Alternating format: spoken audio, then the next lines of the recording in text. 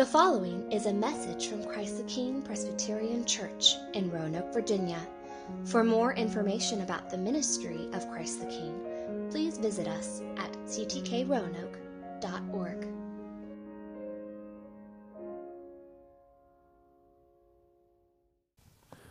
Well, good morning. Good morning. My name is Penny, and I'm the pastor here. And if you're a guest or a visitor, welcome. We are glad that you're with us. If this is your first Sunday or your 101st, or you've been here from the very beginning, we are very thankful that you would join us this morning as we come to God's Word. And we're continuing this morning in our summer series in the book of Psalms. And so we're going to be taking up Psalm 147. Psalm 147. So if you have a Bible, you can turn to Psalm 147. We're also going to project the psalm in just a moment. But we are coming near to a close in our summer of Psalms. Don't worry, there are many Psalms left, and so I'm sure we'll be returning to them again. But we have this week, next week, we'll take a week to do kind of a one-off, and then in the fall, for those of you who like to plan, and I know some of you are those people, we will be taking up the kingdom parables in the Gospel of Matthew, Jesus' kingdom parables. So if you're interested, you can start reading those now, but we'll be taking that up come September for the remainder of the fall. But this morning we look at Psalm 147, and this is a hymn. This is a song. It was to be sung by God's people. And many commentators, many psalm scholars believe that this psalm was written in and for the post-exilic community of Israel. So you remember the history of Israel. Israel, God had set apart from all the nations. He had called them to be his special people. He gave them to be his people a land that would be their own. And from that land, they would spread blessing and God's grace and his kindness and mercy into all the world. But in the midst of this, as they were supposed to be faithful in the land, Israel proved to be faithless. They turned away from the Lord and they rebelled against him. And because of their sin, God brought foreign powers upon them and took them into exile, into foreign lands. But even as they resided in these foreign lands, God's grace prevailed because God returned them. He brought them back from exile. And many believe that this psalm is written to those who were returning, who had come back. Now that's the history behind the psalm. Structurally, the psalm is interesting because it's set off by three different stanzas. There's three stanzas in our psalm that are all set off by a call to praise. So if you have your Bibles open, you see in verse 1, it says, "Praise the Lord, for it is good to sing praises to our God." That's the first stanza. The second stanza comes in verse 7, "Sing to the Lord." And the third, verse 12, "Praise the Lord." And so we have these three different stanzas that are appearing in the structure of the psalm. And so this morning, the homiletical outline, or the preaching outline, what's in your bulletins, is going to match the exegetical outline. It doesn't always work this way. They always don't seamlessly work in this way, but this morning they do. And as we look at each stanza, we see why this post-exilic community and why we are called to praise the Lord. And so we'll read the first stanza now. We will read all of them as the sermon goes on, but for now we'll just read verses 1 through 6. And this is what the psalmist writes. "Praise the Lord, for it is good to sing praises to our God, for it is pleasant and a song of praise is fitting. The Lord builds up Jerusalem. He gathers the outcasts of Israel. He heals the brokenhearted and binds up their wounds. He determines the number of the stars. He gives to all of them their names. Great is our Lord and abundant in power. His understanding is beyond measure. The Lord lifts up the humble. He casts the wicked to the ground." Friends, this is the word of the Lord. Thanks be to God. Let me pray for us. Heavenly Father, we do thank you for your word. And as we come to it now, we ask that you would lead us and teach us, that you would meet with us by your Spirit and open our eyes and soften our hearts so that today and all of our days we would sing praise to you, our God and our King, in whose name we pray. Amen. So I know some of you share with me a great affinity for the band The Avett Brothers. The Avett Brothers is a band, it's created by, the Avett Brothers. Scott and Seth Avett are two brothers, and they are joined with a couple other musicians in making wonderful music. It's Americana, it's kind of folk, rock sort of music. It's very beautiful. And there's this one song in particular that I like. It might be my favorite of their songs. It's called February 7. And if you were to go and listen to this song and you were to pay very close attention to the lyrics, it would become clear, it would become crystal clear that Scott Avett, the writer of this song, is talking about an event that has taken place in his life. An event that he has brought upon himself and the consequences of that event. In fact, it's an event that occurred on February 7th. He said in an interview as much. Now, he didn't go into all the details of what this event was, but it's clear from the lyrics that this one of the brothers was experiencing the consequences of his own sin, of his own choices. And so he writes this: I was on the mend when I fell through. The sky around was anything but blue. I found as I regained my feet a wound across my memory that no amount of stitches would repair. I went on the search for something real, traded what I know for how I feel. But the ceiling and the walls collapsed. Upon the darkness, I was trapped.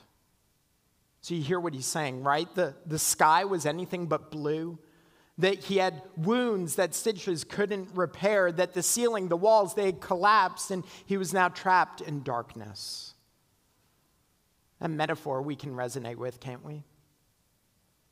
I mean, maybe not this morning, maybe not right here as you're sitting there, but we have all at some point in our lives, maybe in the past or we will in the future, we have experienced that metaphorical darkness, haven't we? It is felt as though the walls and the ceiling have collapsed. It is felt as though we look out and though the sun is shining, that the sky is anything but blue. We can resonate with this because maybe our own sin is pressing upon us, and the shadows of our sin extend into all the aspects of our lives. We know the wounds that we've inflicted and have been inflicted upon us. Maybe a word that tears or cuts. And it's so deep that stitches cannot repair. I mean, we know what the Avett Brothers are singing of. And so too did Israel. Remember, this is to a post-exilic community, and so they're returning. They were in exile. They were there away from their land, and though they have returned, that exile would have still been fresh in their minds. It would have been something that they would have known of, but it's even more than that. Look at the language that the psalmist uses to describe Israel. He says in verse 2 that they're outcasts. Verse 3, broken-hearted, those who have been wounded. This is God's people. People who are brokenhearted by pain, who know the wounds of sin, who have become outcasts because of rebellion. And it is to these people, what does the psalmist say? Praise the Lord. Now let's just think about that for a moment. Because I imagine that for most of us, in the midst of sadness and pain and struggle, the call to praise is going to feel like blindly ignoring our pain. It might feel more like cold water being dumped on us than a warm embrace. And yet the psalmist says, praise the Lord. How can he do this?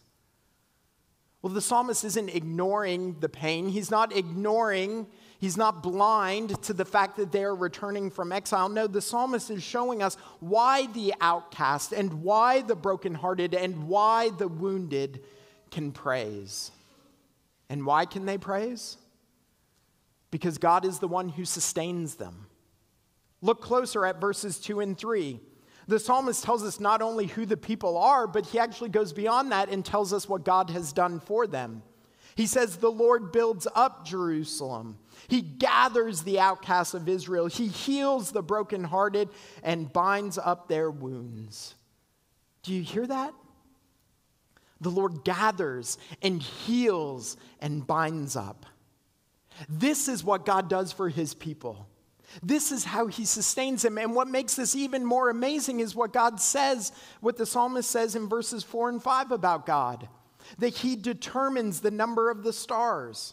He gives to all of them their names. Great is our Lord and abundant in power. His understanding is beyond measure. Think about that. The God who sustains is the God who knows the names of the stars. Do y'all know how many stars there are in our galaxy? I had to look it up. Like that's not just information I have off the top of my head, but some speculate that there are 100 billion stars in our galaxy. And then I found other astronomers and scientists who think that that's actually too conservative, that it's probably 4 times that number. So think about that. 400 billion stars in our galaxy. Like I can't even, like they might as well just make a number up as far as I'm concerned, right? Like that number is so immense, I can't imagine it. And we don't even have to imagine 400 billion. Just go out and look at the night sky tonight, right? Go out and try to count them. Try to count them and you'll lose count after 20 or 30, right? And you'll start wondering, like, is that a star or a plane or a planet, right? Like, I'm not, so I better start again. 1, 2, right? We're going to lose count, but yet God knows every one of them. He hung them in the sky, and he knows them by name. He's not confused when he looks upon the stars. He doesn't wonder, is that Pluto? No, that's part of Orion's belt. He knows them, and he names them. That is what is amazing about our God who sustains us, that he names the stars and has abundant power and understanding beyond our measure. Now, when we think about this is who this God is, we might start to wonder, like, this God who's attentive to the stars of the sky, is he really attentive to me? Is he really attentive to what must seem to him like relatively minor wounds and broken hearts? I imagine that some of you may be feeling that this morning. Some of you may be thinking that today. Who am I that God would look upon my heartache? Who am I that God would care about my wounds? I mean, this God of abundant power who names the stars, surely there are far more important people and far more important things for him to give his attention to. Maybe you're feeling that this morning. But friends, you need to know that this God whose understanding is beyond measure, he understands your heartache. He knows your wounds. He sees the outcast. He sees me and he sees you, and he gathers us in. It's not the great and the mighty that God is giving his attention to. It is the humble that he lifts up. That's what the psalm says in verse 6. It is the humble that the Lord lifts up. These are the people that God is bringing into his people, that he is gathering into his kingdom. The outcast and the brokenhearted and the wounded. I mean, do you remember what Jesus himself said in Matthew chapter 5 when he gives his Beatitudes, right? The blessings, all these people who are blessed. Who are the people that are blessed? The poor in spirit. Those who mourn. Blessed are the meek. Blessed are those who hunger and thirst for righteousness, the merciful, the pure in heart. Blessed are the peacemakers. Blessed are those who are persecuted for righteousness' sake. It is not the strong and the powerful and those who can look to themselves, but instead it is the poor in spirit and those who mourn and those who are weak and meek. Those are the people who are blessed. And they are those who are blessed because those are the ones for whom Christ has died. He gave his life to gather and to heal and to bind and to lift up the brokenhearted so that the wounded and the weak would know his strength. See, that is the amazing thing about God's sustaining grace. His sustaining grace, the light of it breaks through our heartache and comforts us in our loneliness and heals our wounds. Y'all, that's why we can praise him. Even in the midst of heartache, we can praise him because God sustains his people. But we can also praise him because God cares. That's what we see in the second stanza, verses 7 through 11. The psalmist says, "Sing to the Lord with thanksgiving. Make melody to our God on the lyre. He covers the heavens with clouds. He prepares the rain for the earth. He makes grass grow on the hills. He gives to the beasts their food and to the young ravens that cry. His delight is not in the strength of the horse, nor his pleasure in the legs of man. But the Lord takes pleasure in those who fear him, in those who hope in his steadfast love." God cares, and where does his care fall? Well, it begins with creation. That's what verses 8 and 9 said, right? He brings forth rain and makes the grass grow. He gives animals of the earth and birds of the sky their food. God cares for his world. Now, as soon as I read these verses, my mind went to the book of Jonah. And that might seem odd at first, why my mind would go to the book of Jonah. Y'all remember the story of Jonah. Maybe some of you learned about it in Sunday school with flannel graphs, right? Maybe you can remember flannel. Kids' flannel graphs are these weird things. They would like stick pictures. Is like anyway, you can ask your parents about them. But maybe you learned about on flannel graphs or iPads or whatever. But the story of Jonah, what's the story of Jonah? God calls Jonah to go to the great city of Nineveh, proclaim God's mercy and kindness to these people, right? But Jonah doesn't want to go, and so he runs the other way, and he's swallowed by a fish, and in the belly of the fish, he cries out to God, and he repents, and he vomits him onto the land, right? That's what the language, he pukes him onto the land, right? And so Jonah, now he goes to Nineveh, and he proclaims forgiveness and grace, and what happens to the people of Nineveh? They repent and they believe. It's amazing. It's this wonderful story. But that's not how the story ends. Because if you know the story of Jonah, you know the very end of chapter 4, verse 11, which is the last verse of Jonah. And there Jonah, instead of celebrating and rejoicing that Nineveh had repented and come to know the Lord, he's pouting. And he's sulking. And so what does God say? Should I not pity Nineveh, that great city, in which there are more than 120,000 persons who do not know their right hand from their left? You hear what he's saying? Should I not pity this city because of the people? How are you pouting? How are you sulking, Jonah? I showed grace and mercy to them. But then God goes on. The last words that God speaks to Jonah is actually not about the 120,000 persons. The last words he speaks is, and also much cattle. I love that.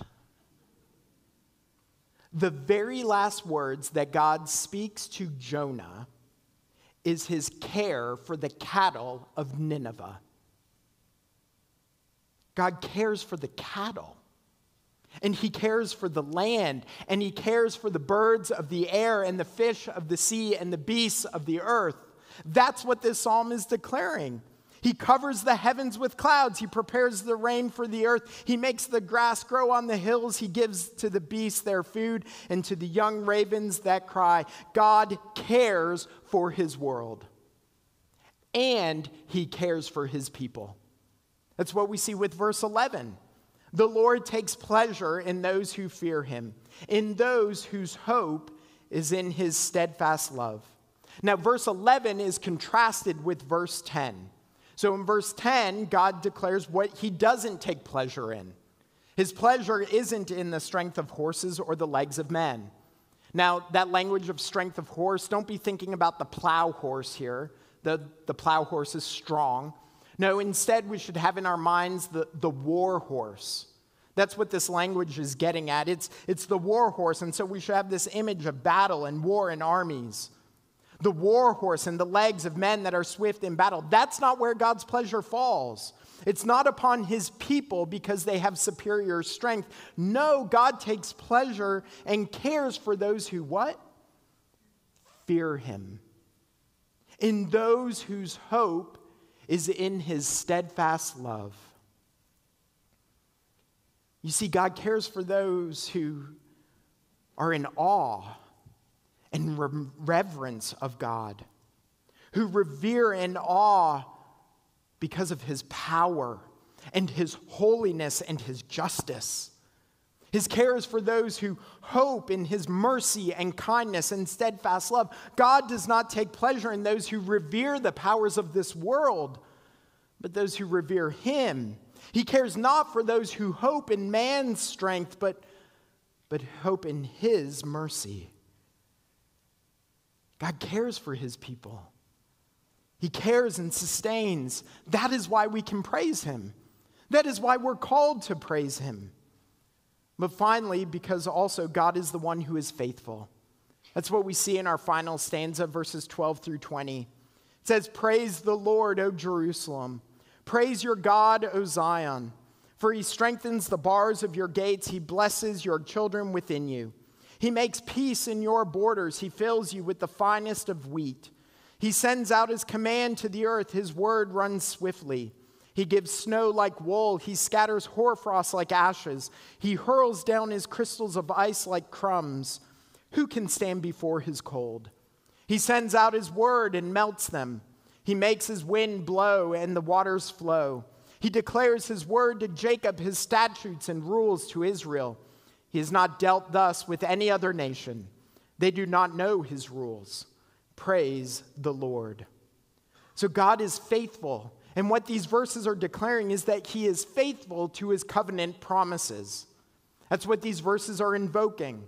God's promise to bless his people and to bring blessing to the world.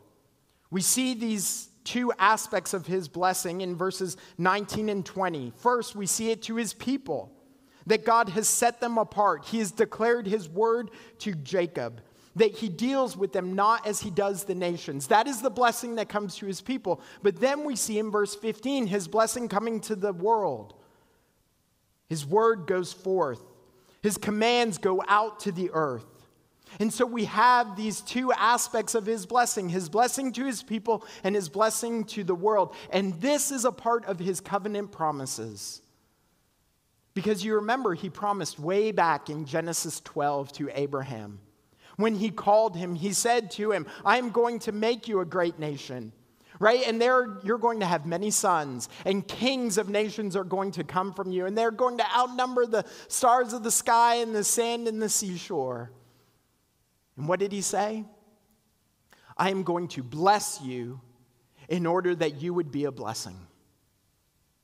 That was the promise that God made to Abraham, that God's people would be a beachhead from which his kingdom would spread into the earth. That was the promise he made in the covenant with Abraham in Genesis 12. It is what Psalm 147 is invoking, and it is what Jesus declares in Matthew 28 when he says, "Go therefore and make disciples of all nations, baptizing them in the name of the Father and of the Son and of the Holy Spirit, teaching them to observe all I have commanded you." That was the commission that Jesus gave to his people, which is just an extension of that promise of covenant faithfulness. And that is what we see being worked out throughout the New Testament. That the gospel of grace, of God's kingdom, is extending beyond Israel into the nations. And so, friends, if you are a follower of Christ here this morning, you are a recipient of that covenant faithfulness. You are a recipient of that blessing going out from Israel into all the earth. And we are not just recipients of that covenant faithfulness, we are to be participants of that faithfulness as well. We are supposed to be those who have received God's blessing, take that blessing to our neighbors and into our city and to our nation and to the world. That is the extension to which this blessing that has been given to us should overflow and extend to. That is what God is calling us to. That he has not saved us so that we would take our salvation and we would just hold on to it for ourselves, but we would declare that salvation to others so that God's covenant faithfulness, the promise of his blessing, it would continue. His covenant faithfulness that endures. Friends, that is the God who is faithful. Now, I want you to think about this for a second. I want you to think about who it was who first heard this promise of covenant faithfulness. Remember, it was people who were returning from exile. And so I want you to put yourself in their shoes as you hear these words from Psalm 147, verses 12 through 14. These people who have just returned from exile, they hear, "Praise the Lord, O Jerusalem. Praise your God, O Zion, for he strengthens the bars of your gates. He blesses your children within you. He makes peace in your borders. He fills you with the finest of wheat." Now, if you had just returned from exile and you are standing in the midst of Jerusalem, it would not have looked like there were mighty gates or peace. What you would have seen is ruin. You would have seen Jerusalem laid to waste and in need of rebuilding. It actually reminds me of a painting in my office. Some of you have seen it. Others have heard me talk about it. It's actually a print. It's not the original. That would be pretty amazing.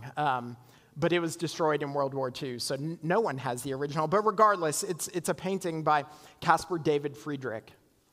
And it's called Monastery Graveyard in Snow. It's a beautiful painting. Some of you have admired it. I've seen you, and you have heard me speak of it before, but it's a painting of an old monastery that's in ruins. Only bits of the walls remain.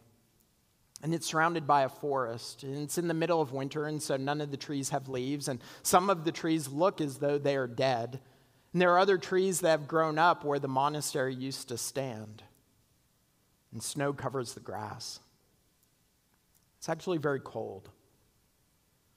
And if you only look at the rubble, it would appear as though ruin has ruled and that the church is diminished.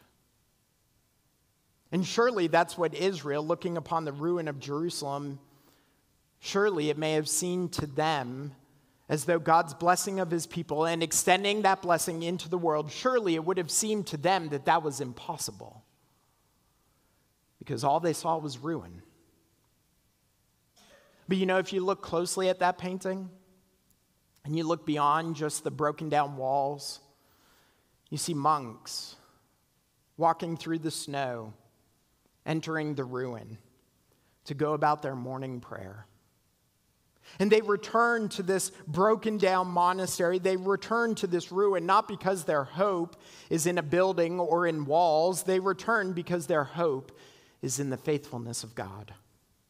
That even in the midst of ruin, they come and they give him prayer and praise because of his faithfulness. A faithfulness that continues even beyond the ruin. And friends, that is why Israel was called to praise him. That even though they may look around and they may feel heartbroken, and they may feel as though they are outcasts, and they may experience their own wounds, they can praise God because of his faithfulness, and that's why we can too. Because though it may seem like we are in the midst of personal or corporate ruin, God's faithfulness endures. His word goes forth. His blessing will go to the nations. And it is because of that faithfulness and because of his care and because of his sustaining of his people that we join our voices with the psalm and we praise him. And so let us do that now. Let's pray.